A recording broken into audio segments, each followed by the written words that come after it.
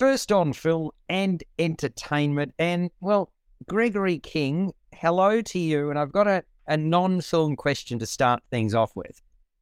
A gather round of football, which has never occurred before in the AFL, being held in a home of football, no doubt about it, Adelaide. The word gather round, as in gather around or gathering in one city, can't they have... I mean, surely there's a better name for it. Is there not? Well, it probably is, but the idea is that they're all playing in the one state, they're all gathering around the one area. But so far it's been quite exciting to watch some of these games, but I don't know whether the AFL will continue, given their history of stuffing up all these great experiments. Well, I think it's been an incredible success so far. Obviously, in terms of the crowds, when I read the other day that 8 of the 9 matches had sold out. Obviously, we're talking about stadiums that are not going to seat 100,000 people, but that's not the point. Obviously, they're also making a lot of money out of this because and you and I have spoken about this before, price gouging. Do you know that it's costing up to $1,200 return to go from Melbourne to Adelaide? $1,200. That's with Qantas. And they were saying the other day $900 with the cheaper airline Jetstar, right? And then accommodation, $500 a night upwards. So that surprises the opportunities they announced to gather around, though. It's not normally that expensive to go to Adelaide. No, but I mean, surely this whole idea, and, you know, I'm not having a go at Qantas because I like Qantas and I flew Qantas the other week, but, you know, in the endeavour to try and get back the money that it lost during COVID, and this is a question for all of you. I mean, Jackie, you're about to go overseas. So, I mean, did you find the pricing worse than it was prior to COVID?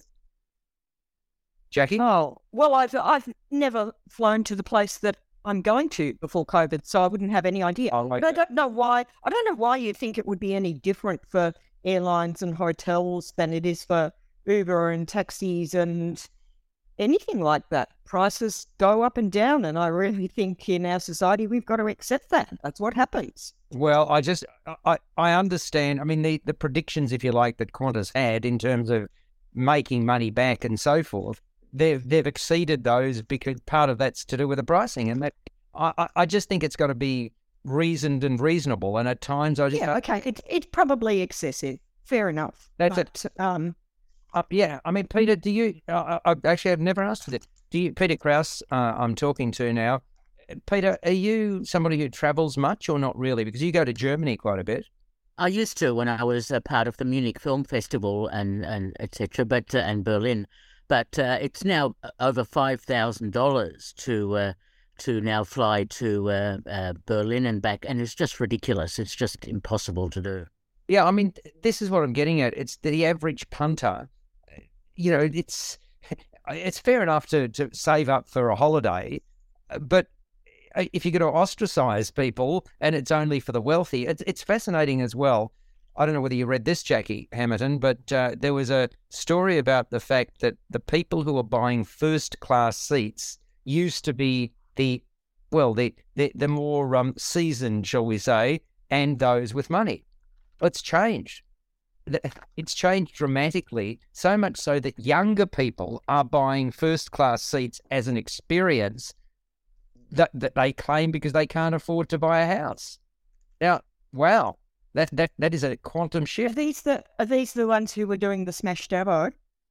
Probably, but I think it. There's an element there where I know this has been said for some years that they reached a point where when the house prices went, shall we say, as they say, through the roof, there was an element of a thing where they had given up, and so they thought they might as well stay. But I don't know if that translated quite to first class overseas. I mean, that's very expensive. Well, it's certainly a far cry from having smashed Avo to doing first class and going to Europe. Having said all of that, that's an interesting introduction to First on Film and Entertainment. Peter, you and I the night before, we went along to the opening of the fantastic film festival. Look, you've been to this before. I can't say that I have. There are a series of outrageous films, 20-something in the program, correct? Correct. And the more ridiculous. There was one short that was shown. I don't know whether it was a Japanese, and we're talking about not only heads being lopped off, but nakedness and heads being lopped off at the same time. And the short that we saw about gnomes will never let you see sausages the same way, correct? Correct. I think it's a Dutch-Belgian co-production, and it's incredibly well filmed, but it is pretty nasty. Yeah, you're talking about gnomes, the 6-minuter. We don't get to see a lot of shorts. But what about that Japanese sort of makeup, dress up, nakedness, and Lion Girl, which I think is ending the festival, and it's on at the Lido Cinema, by the way. I was quite impressed by. I presume he's the director of this particular fantastic film festival. He is extremely eloquent, and just sort of things were rolling off his tongue at the rate of knots about virtually every outrageous movie that he could lay his hands on. Exactly, Hudson Sawada, absolutely. He programs it really well because it is meant to be an out there film festival showing the extremes of behaviour and of language and of sex and so on. So and he has a built-in audience for these outlandish films who want to see films that are really challenging. Well, there was that reaction, of course, to his speech last night, which only went for about 5 minutes, but everybody was hooping and hollering and carrying on, which was terrific. You know, it was a good, fun atmosphere at the Lido. So I'm pleased that there is a cinema for it. The only thing is, boy, oh boy, parking around that place, it's Hawthorne, isn't it? Yes. Very, very difficult. So just be mindful of that. Give yourselves a few more minutes if you are going to go along to the Fantastic Film Festival. And we will talk about the movie that we saw when it officially opens in general release. But I should say that Polite Society is going to be a real winner. I have no doubt about that. Do you agree? Absolutely agree. It's very funny and very clever and a nice cultural-based, female-based film. Talking about the outrageous, we've got to start with Mafia Mama. This is a MA-rated 101-minute film, deliberately over-the-top mafia spoof, and you can either view it as errant nonsense or as stupid fun, right? So after starting in one camp, I've got to say I ended up going with the flow and opting for the latter. You've got Toni Collette as the star. She plays Kristen, 40-year-old married American mother who's just packed off her beloved son to college, right? Teenage son. She herself is in a job where she's always walked over, and her husband is about to be caught out. Then out of the blue, she receives a phone call from a woman in Italy named Bianca, played by Monica Bellucci, who is a very fine and seasoned actor. This phone call basically tells Kristen that she has to come to Rome and attend her grandfather's funeral. He, her father's father, is a man she has not seen since she was a child growing up in the Italian capital. After that, her mum took her to be brought up in the United States. At first, Kristen dismisses the notion of returning to Italy, dismisses it out of hand, but circumstances see her change her mind. Once she gets there, Kristen discovers to her horror that her grandfather was in fact the powerful head of a mafia clan. His dying wish? For her to take over the family business. Of course, Kristen objects wildly, but she's given no choice.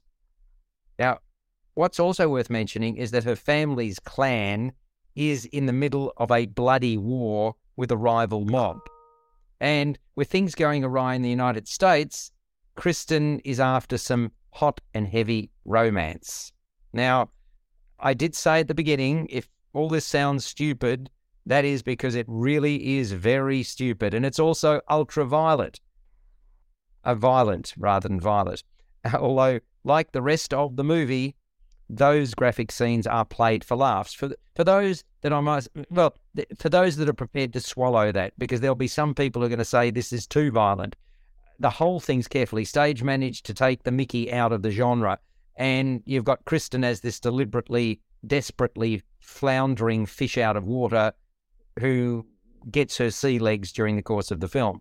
The screenplay by J. Michael Feldman and Debbie Yoon, from an original story by Amanda I'm not sure how you pronounce the surname, Sters, Stethers, something like that. The director orchestrating this baloney is Catherine Hardwicke, who was responsible for the Twilight series.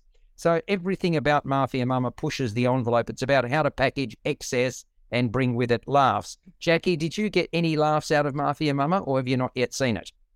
I did go along on Friday afternoon, actually, and saw Mafia Mama.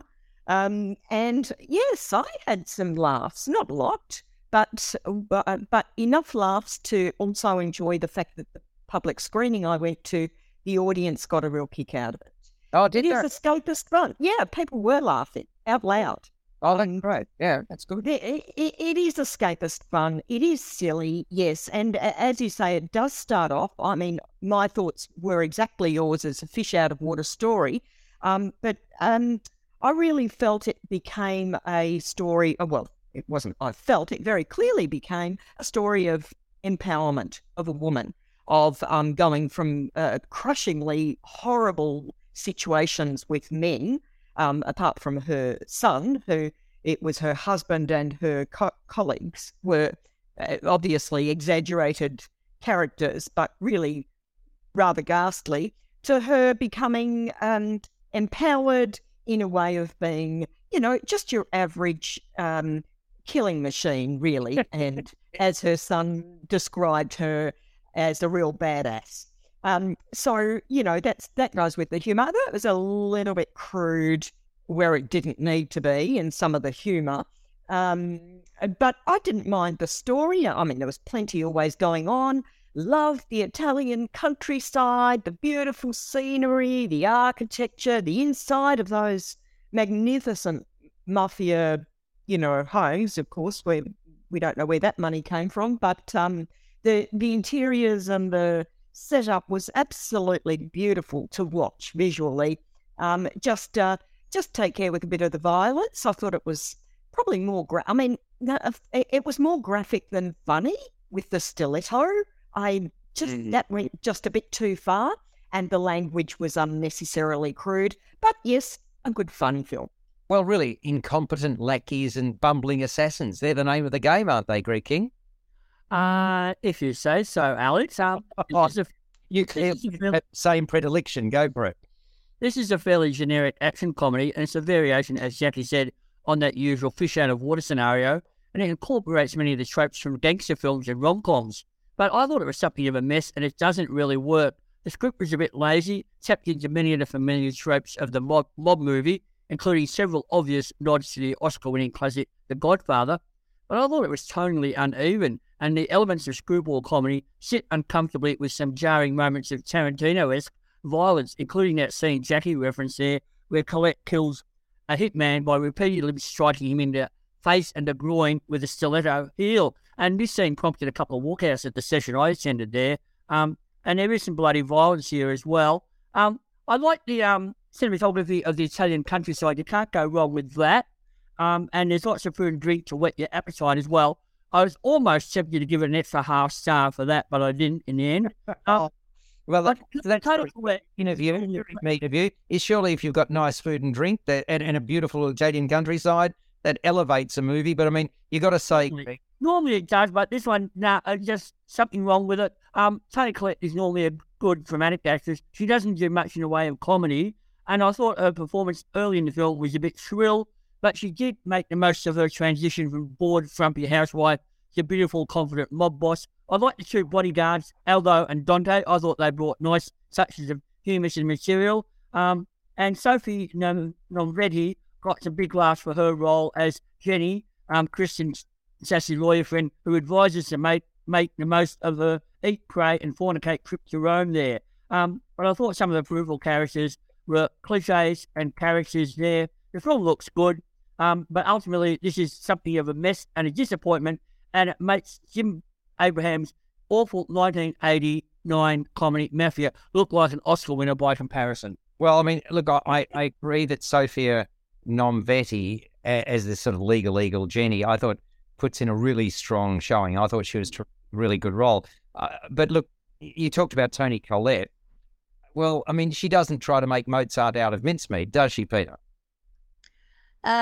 Possibly not. I tend to agree with just about everything Greg has said. It's a film that I call a straight-to-video cinema release. It is a mess, unfortunately, and I was looking forward to... I'm just not clear. What do you think is a mess about the film? I'm just getting to that. I think it's a film that falls between two stools. It doesn't know whether it wants to be a parody, and there is that empowerment aspect, although the character development is too fast and unbelievable, or whether it's meant to be a gore fest, which reflects the Godfather type movies. It's a very uneasy sort of mix, and I think that's the problem with this film. I mean, Toni Collette does her best. She sort of smirks and smiles and frowns her way through the film, but she's not given much to work with. And Monica Bellucci is so wasted in this film as having a sort of a support role without much to do. I still remember a couple of years ago, apart from Greg, you mentioned that 1989 film. I agree, that was quite a good parody at the time. I remember Isabelle Huppert being in a French film a few years ago, playing a mafia mama. And she actually did it so well because it was a comedy, it was a parody, and it didn't have to have all of that gore. Now, what was that called, Peter? Because I remember that. What was it called? Yeah, I'm trying to remember that too. It just came into my mind, but I'd have to look it up. But yeah, that was a very enjoyable film. But in this case, I don't know why they had to resort to the overt violence, unless that was the intention from the beginning.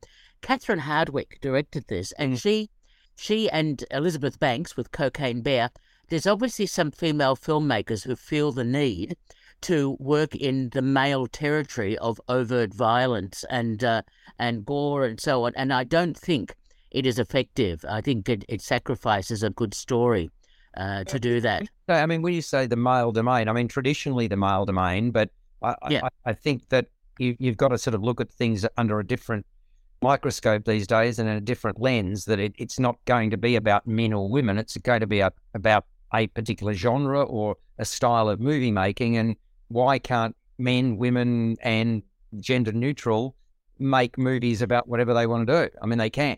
No, of course they can. I've no problem with that. But it just seems to be it's sort of selling out the script and selling out whatever the script is. In this case, in Mafia Mama, it's not a terribly good script to begin with. So I was quite disappointed by it. I was expecting either something much cleverer or much better as a parody, or, all right, if you're going to go for the full gore violence, then you do that. But this film doesn't know what direction it wants to take. Well, I mean, my take on all of this is to lower your expectations. The best way to enjoy Mafia Mama is to let it it's slapstick. It's slapstick action, crime, comedy. Just let it wash over you. That's the way to sort of get the most out of it. But I understand the commentary about the violence, because I think all of us have said the same thing. It really does push the envelope, and you know, that stiletto scene you can't unsee, and it's gross. That's the only way of putting it. I don't doubt that was the intent of Catherine Hardwicke, but it's also about reading the mood of the meeting and about whether audiences are going to accept it, I suppose. So let's get some scores. I think Jackie and I will probably be a bit higher than the rest of you. So let's lower the bar and start with you, Greg. 4 out of 10. As I said, I was almost tempted to give it an extra half star for the beautiful scenery and the wine and that, but in the end, I just said, nah, can't do it. Okay, Peter Krause. Yeah, I tend to agree with Greg, and the scenery is not an issue. It's about story. So 4 out of 10 from me. Okay, so Jackie, it'll be interesting to see whether you and I are aligned. I'm prepared to give this a 6 out of 10, and you? Alex, I'm coming in just under that at 5.5, because I'm not, by all my praise that I did give the film, I wasn't saying that it was a great film by any means. And I can see so many faults. But I think there is probably an issue with who the audience is for it, because you wouldn't necessarily get a younger audience who can go with that kind of gore fest and foul language going to see a Toni Collette film. She, the audience that was in the screening I went to was an older audience Fortunately, as I said, they did laugh. But we keep referencing that stiletto scene, which I think was over the top for the audience that this film was going to be aimed at. So 5.5 out of 10 from me for an easygoing audience. There we go. We are on JAir 88 FM. Please keep listening 24/7, programming to stimulate the mind. That's what it's all about. We go from one star Australian actor to another. The Pope's Exorcist, which is also MA rated and 103 minutes. And it's been inspired by the files of the Vatican's chief exorcist. I was not sold on what I was delivered. In fact, much of it, again, appeared errant nonsense to me. We're talking 1987. The contention is that the new guard at the Vatican sees no need and no future for Father Gabriel Amorth, played by Russell Crowe. Amorth, of course, thinks otherwise, and he's answerable to the Pope himself, played by Franco Nero in this film. And the Pope is also old school. Now, exorcisms, well, they're few and far between, according to what is said in this movie. Amorth uses psychology when necessary to help clear the minds of some who believe that they are possessed.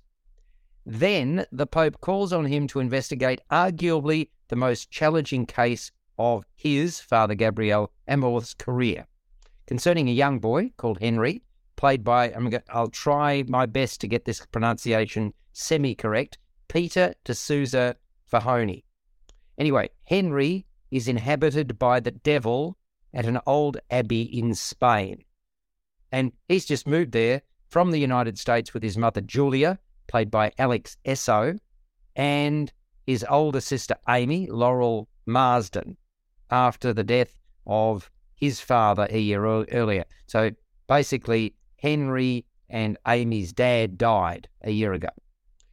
Julia's the mother, inhabited the abbey from her husband, and with no means of support, she was left with no choice other than to relocate, much to the annoyance of the teenager Amy. She's sort of this recalcitrant character in the film.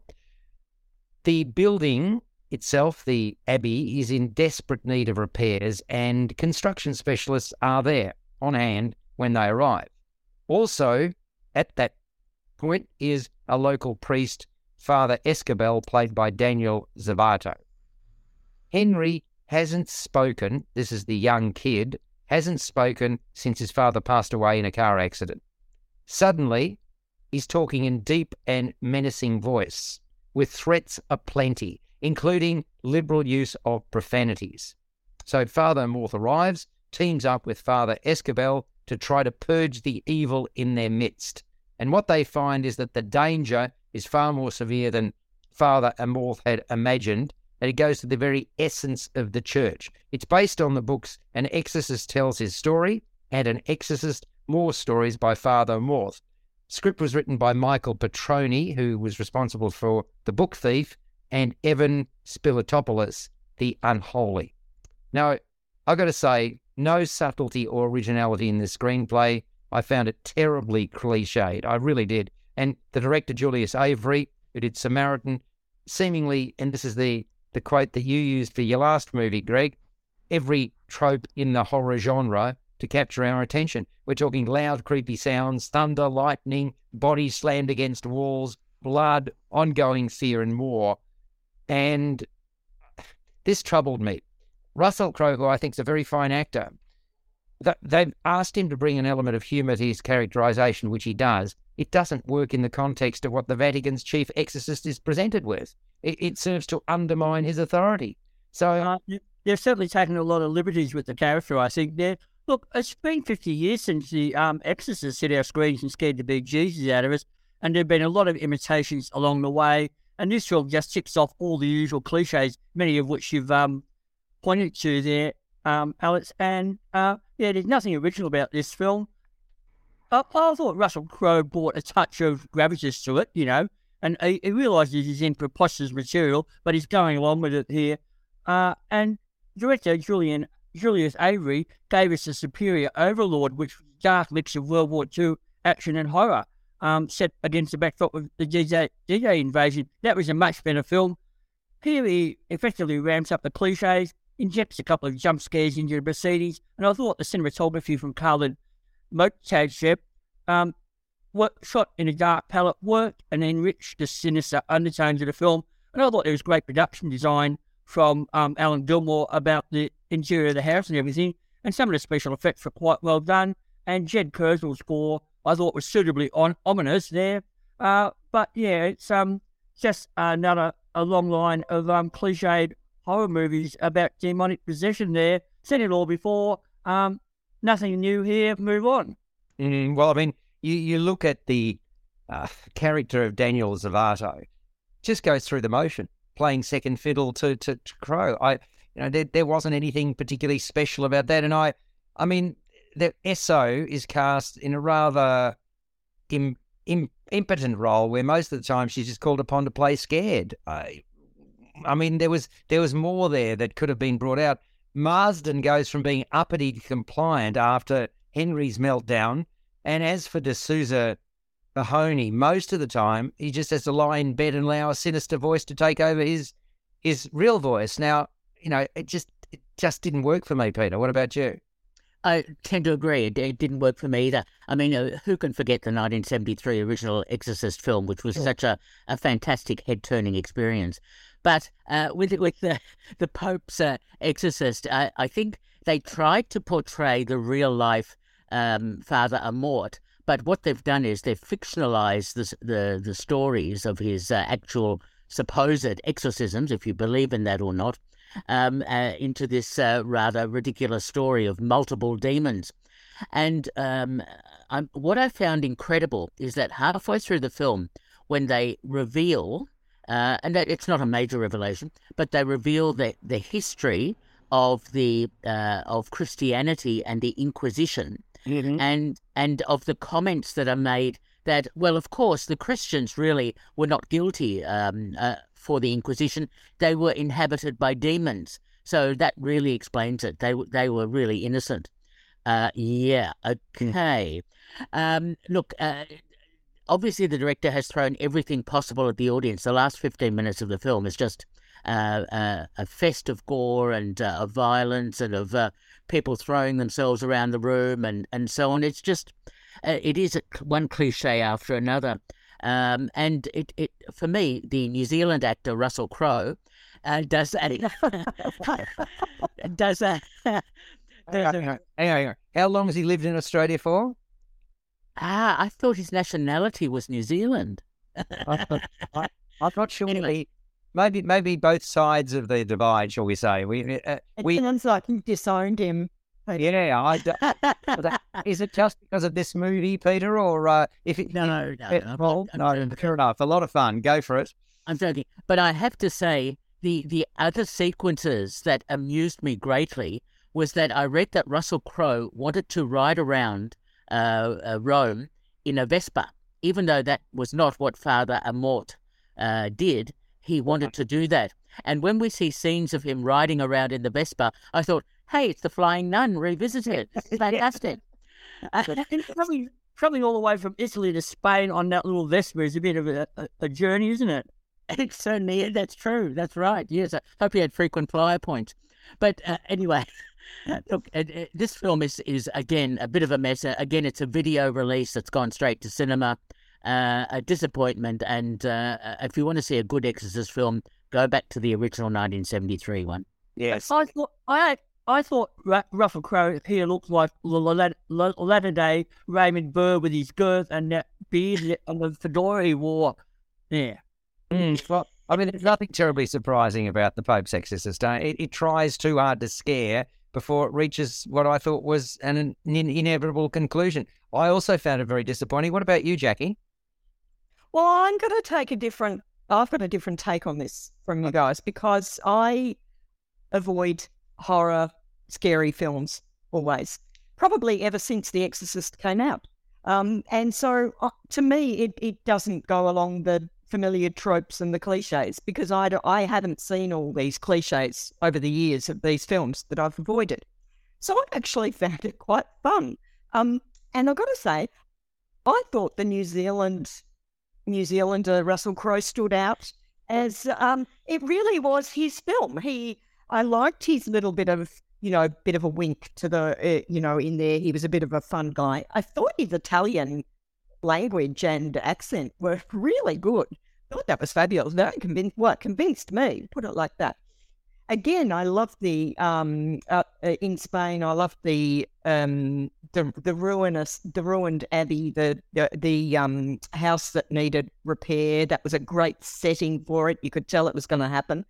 The women in the cast weren't particularly convincing and had rather meagre roles. But the little boy was. I mean, I didn't find it super scary. Even though I could see all the sounds and music carrying on, trying to bring about the darkness and the light and it was a bit more with things like the continuity. I thought was pretty ordinary, whether the blood was in the beard or then suddenly in the next scene not in the beard, as if he'd rushed off to the bathroom in between. But overall, the production values were fabulous and it looked really good, and I sort of enjoyed this film. Very good. All right. Well, I mean, does that mean you're going to go along to horror more often? No. So you went along to this because it had Russell Crowe in it? I did. I want to keep up with the body of work of great New Zealand actors. But again, I guess I found it sinister, as Greg said, rather than scary. I mean, not particularly scary, but definitely I like the sinister streak through it. All right, well, let's again go tallest to shortest or shortest to tallest. I think I'll be the low point on this one. I'm giving it a 4 out of 10. Greg? Well, 5 to 5.5. Peter? I certainly agree with you, Alex. I'll give it 4 out of 10. And by the way, Jackie, that Isabelle Huppert mafia film was Mama Weed. Mama Weed, okay. And Jackie, what are you going to give The Pope's Exorcist? Yes. The Pope's Exorcist, I give it 6.5 out of 10. Okay, there we go. So I'm trying to exercise it from my brain. Yeah. Very, Thank you. for those people who are short of dad jokes, just tune in to First on Film and Entertainment. And Greg is here for your entertainment. This is wonderful. Okay, we are moving on, folks, to a movie which is also silly. I mean, there's a lot of those today. The Innocent. Now, this won the Best Screenplay at the César Awards, the French equivalent to the Oscars. It is outrageous. It's a comedic crime romance, M-rated, 99 minutes. And you've got a character called Sylvie Lafranc, played by Anouk Grinberg, 60-year-old prison drama teacher. So there we go. That cannot help herself. I mean, I say that because she's got a habit of falling head over heels in love with and then marrying the inmates that she's teaching drama to. And inevitably that ends badly. Much to her son Abel, Louis Garrel's chagrin, that's hard to say, Louis Garrel's chagrin, much to Abel's chagrin, Sylvie, the mother, is up to her old tricks again, this time with smooth-talking thief Michel Ferrard, played by Rojdi Zem. Understandably, the recently widowed Abel, the Louis Garrel character, is deeply suspicious, but no amount of protestation from him will prevent Sylvie from marrying Michel in jail. Abel, well, he opens up to his best friend, Clemence Genevieve, played by Naomi Melland, who is also, well, she was also the best mate of Abel's wife. And we don't really get to know, I can't recollect exactly when his wife died, but it was recently. That's all I can say. Abel and Clemence work together in an aquarium, and Abel will do whatever it takes to protect his mother. In turn, his mum surprises Abel when she decides to abandon drama teaching in prison to open a florist shop, as you would, of course. It's there that Abel discovers incriminating evidence suggesting that upon his release, Michel has not abandoned his old ways. A bungling stakeout follows, and its narrative takes off in a somewhat surprising and totally kooky direction. The movie, The Innocent, has been co-written and is directed by Louis Garrel. It's a film that I would describe as pleasurable to watch to a point. Premise, yeah, it's not a bad one, but it doesn't quite fit together the way it could have. I thought it actually lost a beat in the run home. In its attempts to be clever and catch us, the audience, out, I reckon it zagged too often. It tried too hard at the end. But the pick of the performers undoubtedly is Naomi Merlant rather. She won the César for Best Supporting Actress in this particular role. I understand why. Really joyous disposition that she brings to Clements and unmistakable chemistry between Garrel and Merlant. The relationship between Abel and Clements forms one of the central components of the plot. And his restraint, deliberate restraint, as Abel is a sharp contrast to her joie de vivre that she has an abundance of. Clearly the pair is drawn to one another. So, I mean, then you've got the Anouk Grinberg character deliberately over the top as the woman who loves to love. And finally, Roshdi Zem, quite charming, but also very calculating as Michelle. And it's another one of these movies, The Innocent, that I reckon just let it wash over you. Bit of funny nonsense. I mean, underpinning it all, I suppose you can say it's what it takes to make a relationship work. So, if you want to go into a little bit more depth, but this movie doesn't have a lot of that, I've got to say. It's really, it's out to tickle the funny bone, and it does that to a point. Peter, how far does it really go in achieving that, in your opinion? Yeah, not as far as I would have liked. It was sold as a comedy, and yet it's really a dramedy, because it deals with a number of issues, and there's a setup that I thought was very clever later in the film, which I thought was well done. But I agree with you, Alex. It tends to overstay its welcome a bit. It's interesting how Louis Garrel is a well-known actor and now filmmaker, and he always casts himself as this sort of naive sort of character who has to learn that things may not be as well as they could be. Look, overall, it's an enjoyable film. It's well made. It's fairly tightly done. But I also agree with you that the payoff is possibly not as strong as it could have been. So, but overall, it's a reasonably good French film. I wonder, Peter, because I mean, how old would he be? Getting close to 40 or something? I don't. Yes. So I mean, whether something that he could get away with maybe 10 years ago, simply partly because of his age, he couldn't, because he's painted as this supposedly intelligent fellow. I mean, he's a zoologist, right? I mean, that's what his career is. So that doesn't sort of quite match the characterization. That troubled me a little bit. I don't know whether it troubled you. Yeah, but I agree with you, actually. That naivety, being a professional, doesn't quite hang together very well. No. What about you, Jackie? Did you like The Innocent? I'm looking forward to seeing it this week. Ah, very good. And what about you, Gregory? I agree. It wasn't quite as funny or as Fast and Furious as the sort of advertising made it seem to be. I thought it was a bit clunky for a lot of the time there. I thought it only came alive in the last 40 minutes or so. But I agree, there is some good chemistry between Louis Garrel and Naomi Merlant in their roles there. But yeah, and look, for me, it didn't quite work as it should have there. So it's a bare pass for me. Really? Okay. Well, it's interesting. I'm going to give it better than a bare pass. I think it still had its moments, but unfortunately, and this is where you often judge things harshly, films set up contentions reasonably sometimes, but then when the payoff isn't there, you feel shortchanged. And I think that's what you and I were talking about, Peter, that this is certainly the case here. And I actually saw this while I was in Sydney. Now, the other interesting part about this is my wife came along and she also sort of thought ho-hum. So, it's disappointing in as much as, well, what does this say about the César Awards, that this won the best screenplay? I'm not sure what other French movies have got yet. But, I mean, I think that's part of the problem here. The screenplay didn't quite hang together the way it should have. But that's just my opinion. So what are we going to give it out of 10? We'll start with you, Greg. 5 out of 10. Okay. Peter? Yeah, it was up against Night of the 12th and some other films, which I thought were better scripts. But anyway, I'll give it 6 out of 10 because I do admire the director, Louis Garrel. He does a reasonable job with it. Yeah, and I think it's a 6.5 out of 10. So yeah, I mean it's not a world beater. It's not a terrible film either, but it's sort of it verges on average or maybe slightly above, but no better than that. That is The Innocent. So we reach a point in First on Film and Entertainment where we talk about another movie, which now this is a strange one, and I haven't done this a lot, but I didn't last this one, and maybe I need to go back and see it again.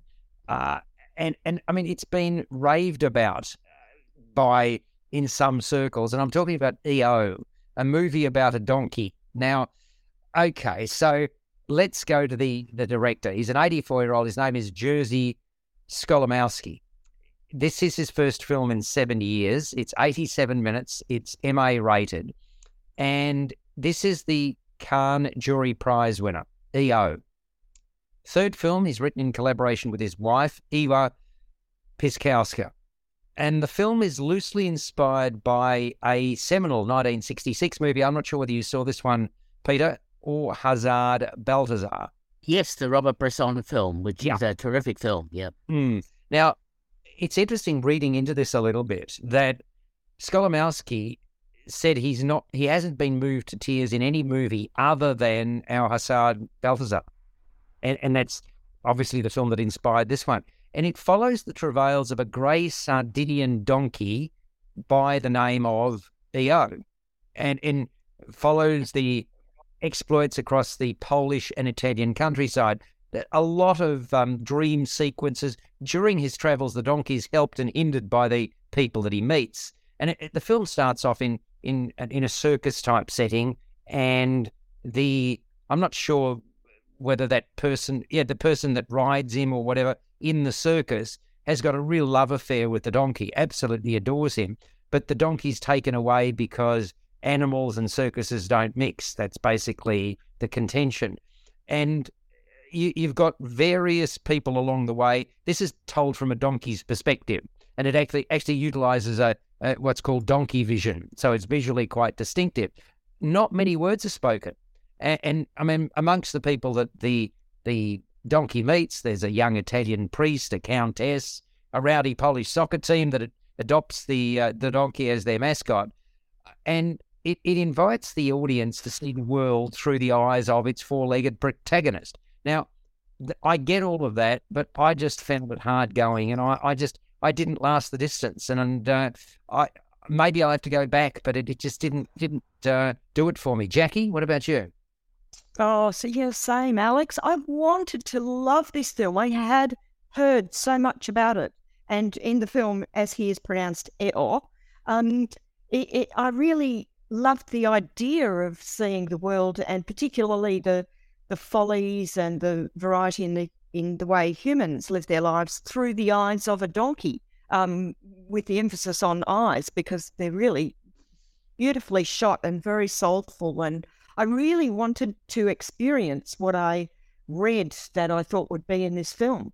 And instead it was just really a bit of a load of claptrap, really, with some very discordant and annoying noise, really, sounds rather than music, and red filters. I didn't really understand what that was all about.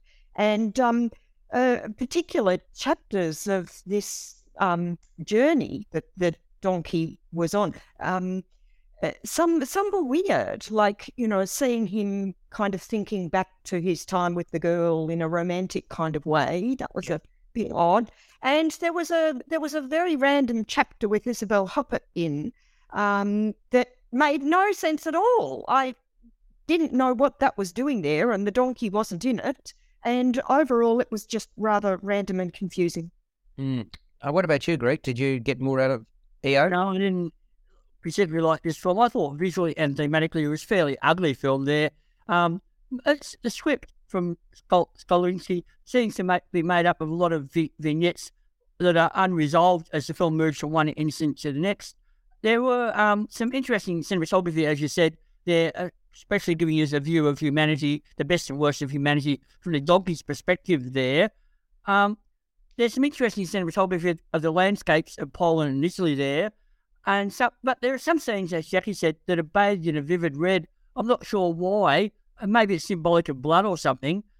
There's even an evocative sequence there as EO approaches a windmill. That's probably an allusion to Don Quixote and the futility of his quest here. The film's largely dialogue-free there. And yeah, as Jackie said, heaps of critics have fallen over themselves to lavish praise on the film, but I'm not sure why. It's not a film that's going to have broad appeal for mainstream audiences. There have been much better films about animals on a long journey that are much more enjoyable and make much more sense than this one. And I'm with Jackie. I'm not sure what that sequence with Isabelle Huppert was doing there. That made no sense at all. Well, I suppose, Peter, you're going to put a voice of reason to all of this, aren't you? You're going to tell this is a world beater that deserves all the praise that it's received, correct? Correct. This is a... Hey, where did I pick this from? I can always rely upon you to come through. Well done, my friend. Thank you very much. Thank you. Okay, donkey. So let me start you at this point. Isabelle Huppert, can you explain that scene, please? She is a landowner that has donkeys and other animals, mainly horses, on her estate, and so the film does look at a little bit of her story with her son, I think it is, and it's just an interesting aspect to the different stories that are put together in this film. Look, this is I think it's a superb film because it is a great observation of how an animal, and in subtext how we view what is happening in contemporary Europe, the good and the bad aspects of life that are part of the, I suppose, what's happening right now, and the way the donkey is treated. It is about a life journey, and there are some hints about the donkey's life journey. It's interesting to note that the red filter and all that is some of the hints. That they used one main donkey and 5 stunt donkeys for some of the other. So that's a profession now, a stunt donkey.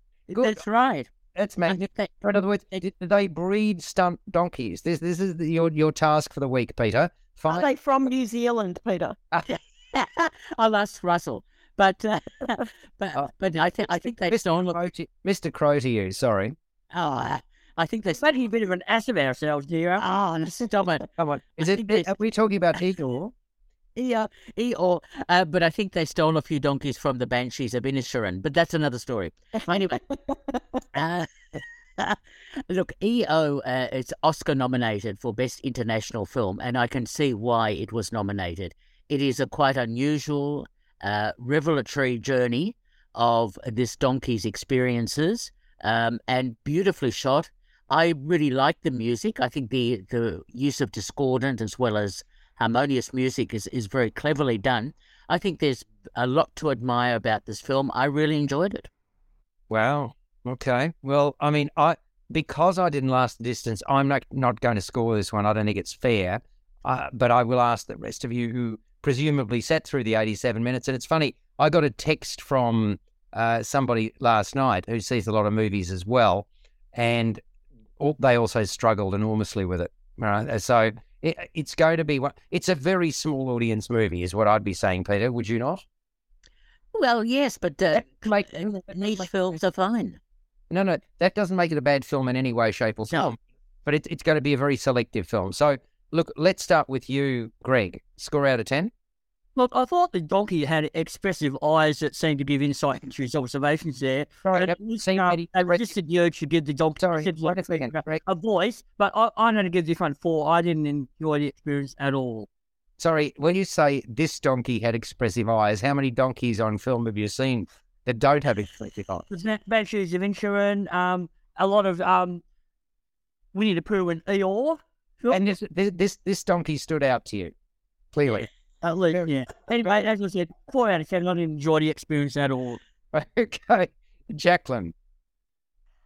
Look, I really, maybe my score's low because I really hoped and expected to get a wonderful experience from this film, and I was hugely disappointed. I'm sorry, I can't, and I found it aggressive too. Maybe what Peter says, all these things about what's going on in Europe. Sorry, for me it was about a donkey, so... I gave it 3 out of 10. Oh, wow. Yeah. And I'm so glad it only went for 88 minutes because No, If don't. it hadn't been any longer, I might not have lasted any further. Please don't push it. It was 87. Sorry, IMDb 88. Yeah. But never mind. I was there, you weren't. Yes, yes, that's very, very true. No, I look at the Australian film. Funnily enough, I'm not sure why this is, but there is a discrepancy often between the Australian classification and the length of the film and the IMDb. Can any of you explain why? Peter, do you have any? It might be how long it takes to close the curtains at the end. That might be the extra minute. Okay, we've now got on from the sublime to the ridiculous. Very good indeed. Now, Peter, you're going to rescue this movie and you're going to give it a score in the 8 and above territory, aren't you? I certainly am. I think it's a sublime film. It was Oscar nominated for a good reason, and a lot of Oscar voters saw how good a film it was, and I agree with them. 8 out of 10 from me. Wow. So so collectively, there's been 3 people giving their views, and you've given it a 15 out of 30. So there we go. So you either believe in every word that Peter speaks, or you go the other direction. Now we're fast running out of time, so we won't have a lot of time today. I think we'll just hold this over. There's another movie I wanted to discuss, which is a really important film called The Innocent. And We've talked about The Innocent. No, But you mean Broker. I mean Broker. Yeah, I was thinking of one word or 2 words. I mean Broker. Now, it is a very... I thought it was a really well put together movie. So, we won't spend a lot of time now because time will be against it. But we'll talk in detail about it next week. What I will say is a bit of a tease is the contention is as follows, and apparently this happens. There's a baby box in a church in South Korea. This is a place where women can leave newborns to be picked up and cared for by those who care about the future of this young innocent that's left behind. Now, I'm not familiar. I mean, are any of you familiar with this as a practice? Because clearly the director, when I was reading about the director, he said, look, yeah, this is a thing. And South Korea is not the only place it takes place. Are any of you aware of this or have been? No? I wasn't, but I did know that the Japanese director of the film, who also directed Shoplifters, also had some cases in Japan where that did happen, where newborn babies were left. Yeah, I read that as well. I mean, pardon me, I'm about to choke, so I'm just taking a drink of water. Yeah. It's not nice when that happens. Pardon me. So, yeah, I mean, I think the director's a very fine exponent of the craft. I mean, really very accomplished. This is a very mature piece of work. And what surprised me about it was that it really is a drip feed film, and you learn more as it goes along. And I just thought the pacing of it was perfect. I didn't know what to expect when I was going in, but I came out of it thinking, well, this really makes you think. And so it's achieved exactly what the writer and director wanted to achieve. Koreeda Hirokazu is his name. We'll talk more about it next week. Jackie, thank you very much for joining us. And Greg. Pleasure. And Alex, maybe I could say if people in the meantime, because Broker has been out for a week or 2, if people, do find it on still, it's not going to be one that will last for a very long time in the cinemas, so to get out and see it. Good recommendation. Greg King, I want more of your dad jokes. Because not on it over a week, Alex. There's clearly not enough. And Peter, as the voice of reason, the recalcitrant, it's been a pleasure. It certainly is a pleasure, and I endorse Jackie's comments about going to see Broker. Okay, terrific. And Greg, you've seen it. You'll be able to talk about it knowledgeably next week too. I'm up to date with all. I've got holidays now, so I'm up to date with most films. Good on you, folks. Enjoy your week. Be kind to one another. We'll catch you next week on First on Film and Entertainment.